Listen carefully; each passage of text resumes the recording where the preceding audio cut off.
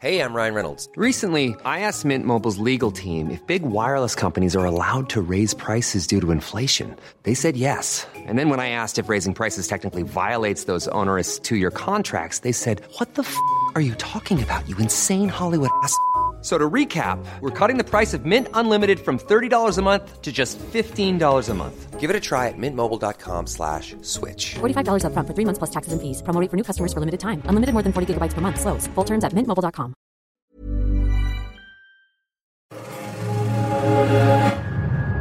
Wheelhouse DNA. Hi, everyone. My name is Boye Colade. And I'm Chris Sawtell. And welcome to The Future Forecast, a podcast where we explore the intersection between business, technology, and entertainment. If you don't know me, I'm the co-founder and president of The Future Party, which is a community-based media company for creative professionals. We have a daily newsletter where we talk about culture and technology, and we host a ton of different community events across the country.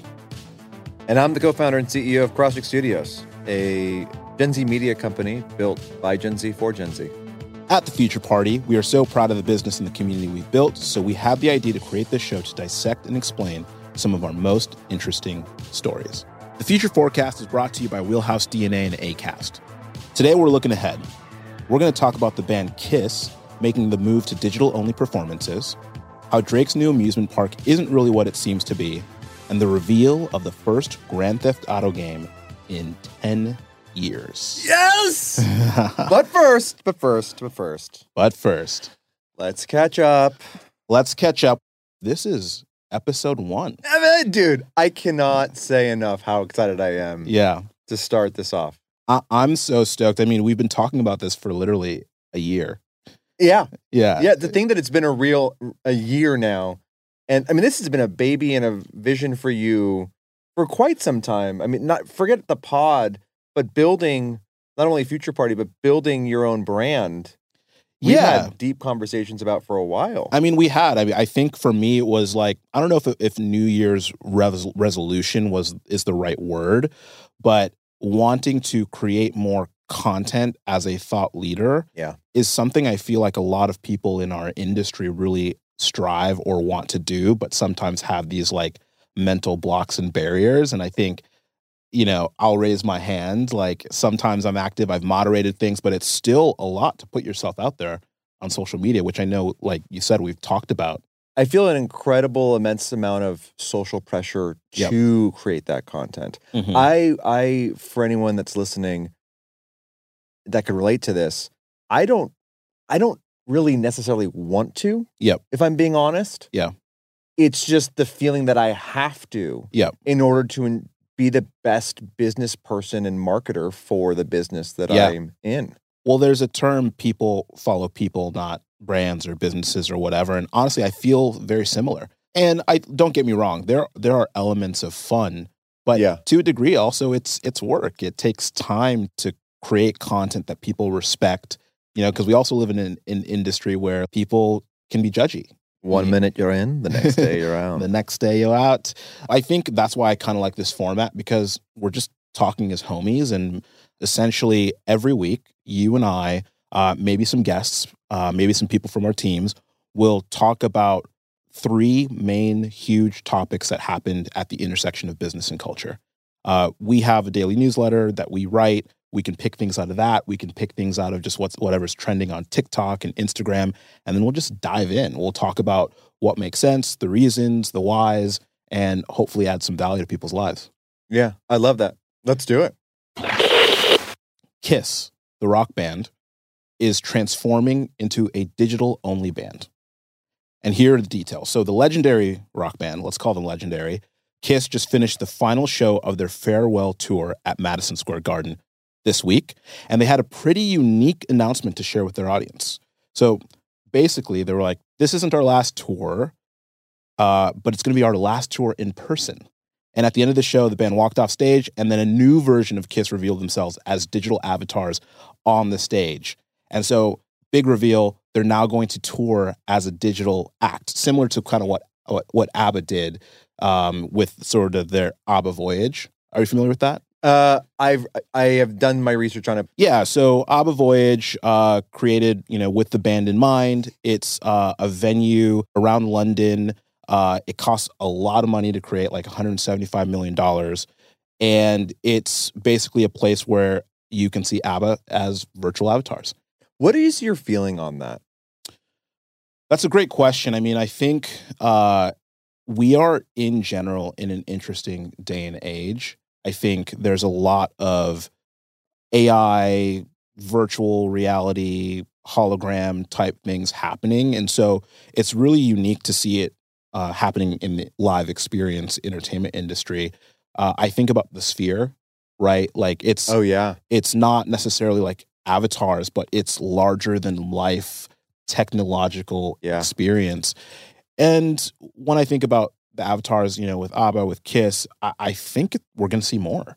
I really do. Like, we're going to bring back Elvis. We're going to, bring back Frank Sinatra. Like, I think people are going to want to live these musicians in the same way that we listen to vinyl.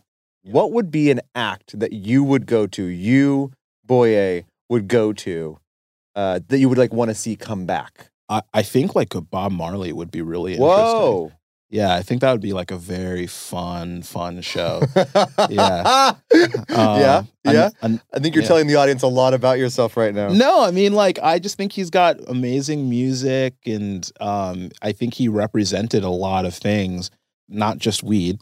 But I don't know. How about you? Who would you want to see? As I was asking you that question, I was like, who would really go do that? Is that something that you really would want to go see or go do? And ironically, you literally said Frank Sinatra. Yeah. And it made me go, I was like, do I need to watch an Avatar and all the stuff? It feels a little bit like that, robotic presidents kind of performance thing. Yeah. It reminds me of that they did in the 70s or 80s that Disney did. Who wouldn't want to see the Rat Pack talking and doing their shtick and feeling like you're thrown back to that time and place as at a jazz bar for piano night? That is a very, that's a fun one-time thing, almost like it's Cirque du Soleil, I guess. Yeah. No, I think you mentioning Cirque du Soleil is very interesting, because I think that's very it's an experience where we're watching. Imagine what can now happen with advanced technology with the interactivity of these avatars. Like, what will the new age karaoke room look like? Oh, wow. Because one of my go-to songs is Frank Sinatra. Is it really? Yeah. So I'm just thinking there could be a world where you're not just singing along with the lyrics, you're singing along with these stars. And one of the reasons why I'm thinking about this, there was a play, and work with me here. It's called Cages. It was really big right before the pandemic here in LA. Okay. And it was a holographic play.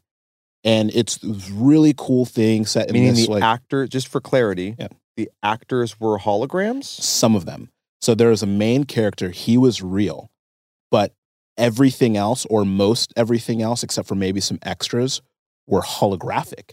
So he would interact with another main character that was a hologram, and it looked so real, and it was doing so well. I think it actually might have moved to London. Wow. So we're probably going to see more of that, to be honest. The only thing I'll really hit on here, what's interesting is it creates more competition for live events. Yeah.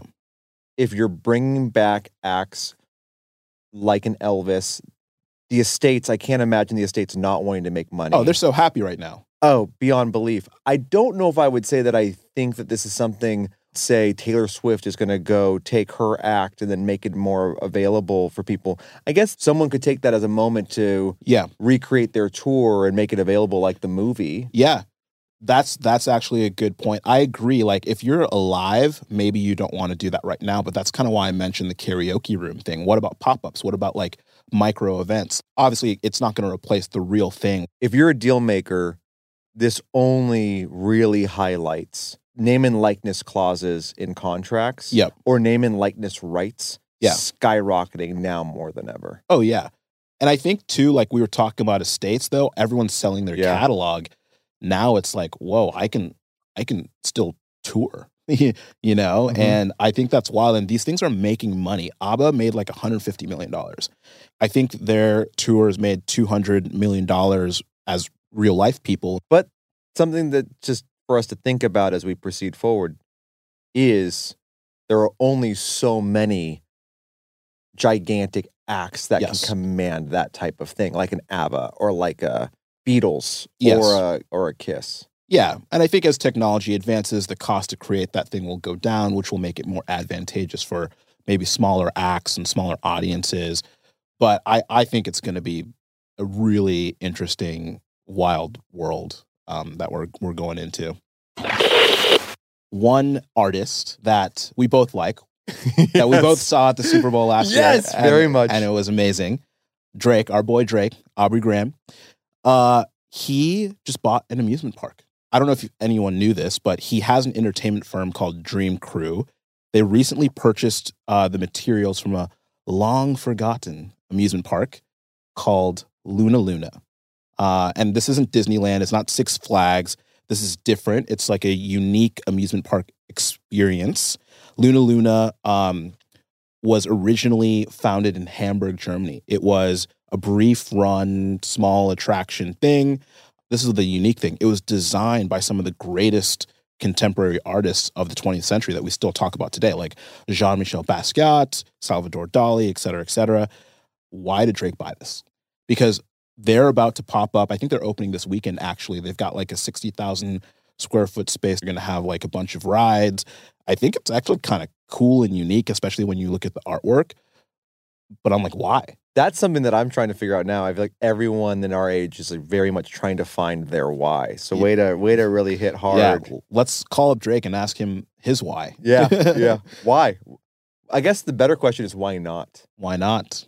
Well, I think so. Here's one of my thoughts. You know, we kind of just talked about it with the last conversation on Kiss, but generally we know that the course of an artist is we start with music, right? A music artist. We do concerts, we do merch. And I think when musicians really make it, they become businesses and enterprises. And we've already seen musicians create fashion companies and beverages and so on and so forth. And honestly, Drake has done it all. But the experience, I think, is one that's a little untapped. So we've seen Tyler, the Creator, with Camp Flog Gnaw, Travis Scott with Astroworld. I'm sure there's so many others. I don't know if Luna Luna is going to turn into OVO's/Drake's like huge concert festival, but it's really interesting to see that these artists are creating IP around experiences and bringing people together. Maybe it's his way of getting into the hospitality game. My why not would be, yes, Drake has already accomplished so many things. He is an arbiter of culture or an arbiter of taste, and also is perpetuating culture, pushing it forward every month. He's trending. He's always in the conversation. He's crushing it.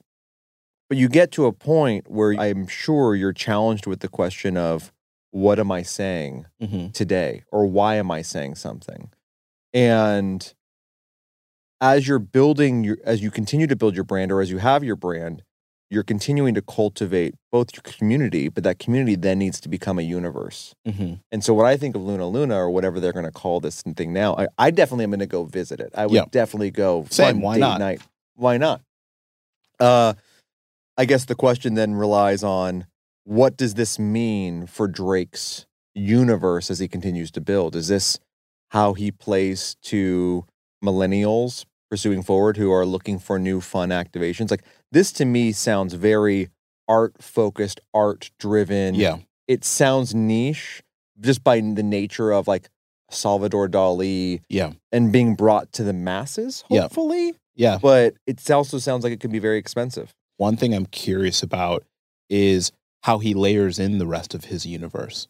The nature of Luna Luna doesn't seem like a festival where like there's going to be performances. Yeah. But the artist element, right? You have these age-old artists, maybe there's a way where he can weave in new age artists and give artists a chance to sort of be weaved into the rides and things like that. Like, what could he collaborate with Ai Weiwei or Thank You X or whoever, or NFT, Y or B? And I think maybe there's something bigger here that we're not seeing. Like, I wonder what else Dream Crew is going to be up to. I think too, like, we have a parent company, they're called NVE, they're great. They have a saying the right moment will transform someone forever. And I love it. It's a very profound thought, right? And I think this is a move to be involved in transforming people. And I think it's the same thing Disney does. You know, it's the same thing, not to be weird, Chuck E. Cheese does. It's like creating these serendipitous moments. And I think it's interesting to see. I won't be surprised if we see more celebrities, people like Drake, doing things like this. Yeah. Yeah, I'm excited to see it. The GTA 6 trailer just leaked. It's blowing up the internet. If you didn't know, the last GTA game, GTA 5, was created a decade ago. And Rockstar recently put out the trailer for GTA 6 earlier than expected due to a quote-unquote leak. Quote-unquote. Quote-unquote. Come on. And the trailer reveals that the game will be released 2025. It's really interesting. The trailer's already hit 107 million views on YouTube, which is bonkers. But here's the catch. The last GTA trailer took that many years to reach 100 million. Yeah, because if you look at them on YouTube, there's GTA 5, which is 100 million-ish views, and the new GTA 6, which has been out a couple days. Did you see that when it leaked? Rockstar had to tweet out, "Hey all, we know it leaked. Please watch it on our YouTube." Because they wanted to make some of the AdSense money back. That's funny. Yeah. But you know what? I like diving a little deeper, I wouldn't be surprised if that in and of itself was orchestrated. Oh, really? Yeah. The game is not supposed to come out until 2025. They've just recently released it. So why is it a big deal? Some stats. It's one of the most popular games of all time. GTA 5 was released in 2013 and set a sales record by earning $815.7 million in one day, the highest revenue generated by an entertainment product in 24 hours, according to the Guinness World Records. So look, the hype is huge. The trailer that Rockstar told everyone to go watch on their YouTube has over 107 million views. It's obviously getting a lot of attention. So we were kind of talking earlier about their marketing. I think that was planted. I think they're like, it's about to leak. Like we're gonna, like the storyline. I just feel like they're so smart. So one little meme I saw last night actually was someone talking about how the trailer is co-opting a lot of Florida Man themes. Yeah. And they posted the Florida Man actual moments next to the moments in the trailer. Like that's not someone just discovering that there's like literally like 10 different Florida Man themes. That's Rockstar actually being like, okay, let's do this, let's do that. But I would say that also is a really great example of how meta we as a society are now, because people just want to cover the headline to also then monetize their own review of what's happening. Yeah. The hyper realism of that trailer is bonkers. Yeah. Like it's like real life. And I think there's like a deep, profound nature to how we should think through playing more or less like a shooting game that like feels like you're real. That's the thing that scares me the most about playing. I have played GTA in the past, way back when I was a kid. I'm going to figure out a way to play it, either whether I purchase it or I'm at my brother's and I play at his house for a couple hours. I want to experiment with it, no different than experimenting with any technology. Mm-hmm. But I do think that it's, to your point about graphics, as graphics get better and better and you're basically simulating real life, at what point when you're pulling up a gun on a police officer, at what point are you truly just living that life vicariously through the actions you're playing through your avatar? Well, it's funny that you mentioned that. Elon Musk tweeted, he's like, I can't play GTA because I don't like doing crime. Like he felt uncomfortable shooting cops. And I kind of get it. Like when they feel so real, it's like, what are you like really sort of imparting into the world? And look, there have been studies that people feel like there's no sort of causality behind like playing shooting games or crime games or GTA and actual crime. But I think there's something to be said about like what does it do for the psyche? Because people go ballistic for this game. Yeah. I guess one counter, as we talk about this, one counterpoint against would be, well, what about police officers that do simulations in order to practice or train for themselves? I'm thinking about the application to VR. Like, what are the implications of this if once Unreal Engine gets implanted into like Meta or Apple glasses or things like that? Not to get too far off topic, but what happens when you're playing a VR headset game and the graphics are at the same level of a GTA? Yeah. I mean, one could argue it at least in the sort of example or the conversation about training police officers, maybe it will train them better. But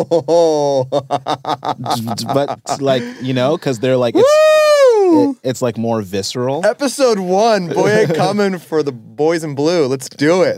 I like it.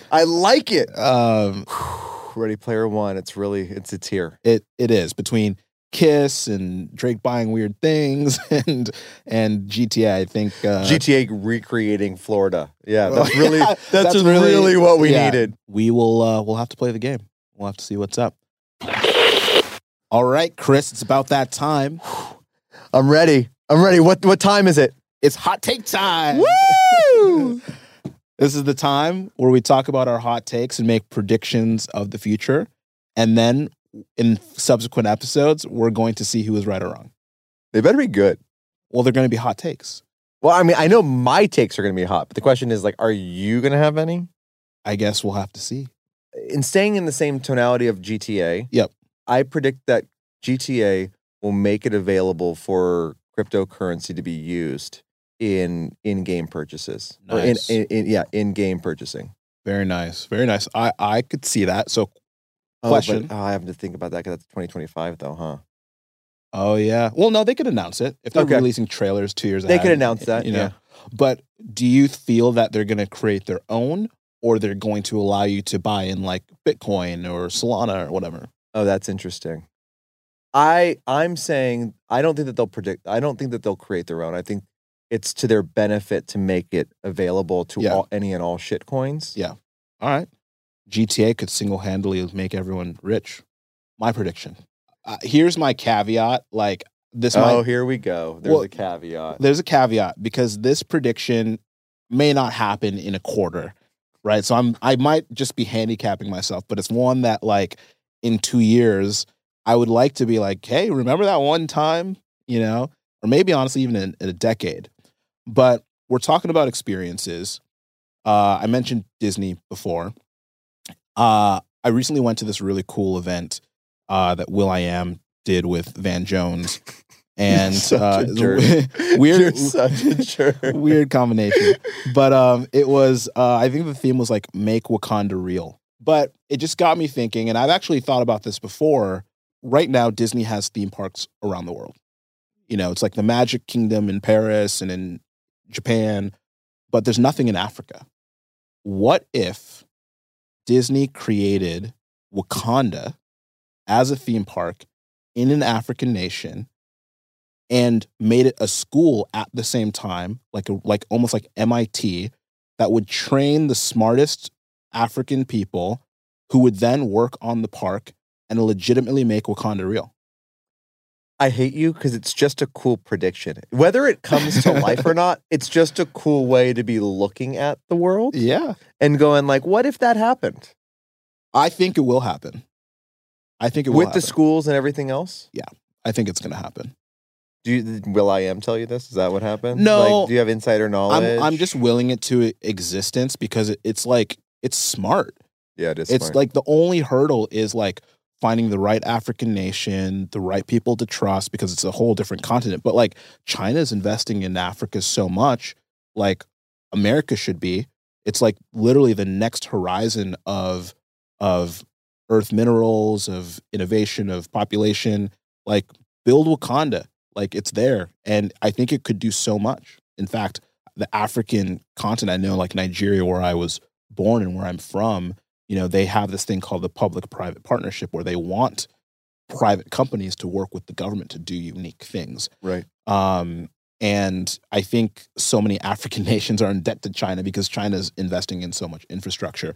I think it's just going to be a matter of what do those countries and those businesses, what risks do they want to take investing in sort of a new landscape? So, if I can also throw out, if you have all of our listeners, if you have any predictions, any hot takes, please throw them in the comments. Yes. We'd love to hear yours. We can talk about them in the future. And maybe we give our comments and thoughts on whether we actually believe that your predictions will come true. Yes. And maybe we'll steal some. Yeah. And say they're ours. But no, we will give credit, but also let us know what you think of our hot takes. We encourage all of you listeners to find us wherever podcasts can be listened to, subscribe to the newsletter, find us on social media. We're going to be doing this week in, week out. In fact, you're traveling next week and I'm traveling the week after, and we're going to figure it out though. Yeah, that's right. Yeah. So tune in, Future Forecast. See you next week. The Future Forecast is produced by Wheelhouse DNA for Acast. Our executive producers are me, Boye Kolode, along with Fanny Baudry, Cassie Berman, and Leah Sutherland. Our audio producer is Chiara Noni. Our audio engineer is Matthew Blocka. Our editor is Nick Kursamy. The podcast is hosted by yours truly, Boye Kolode and Chris Sawtell. Thanks for listening, and see you next time.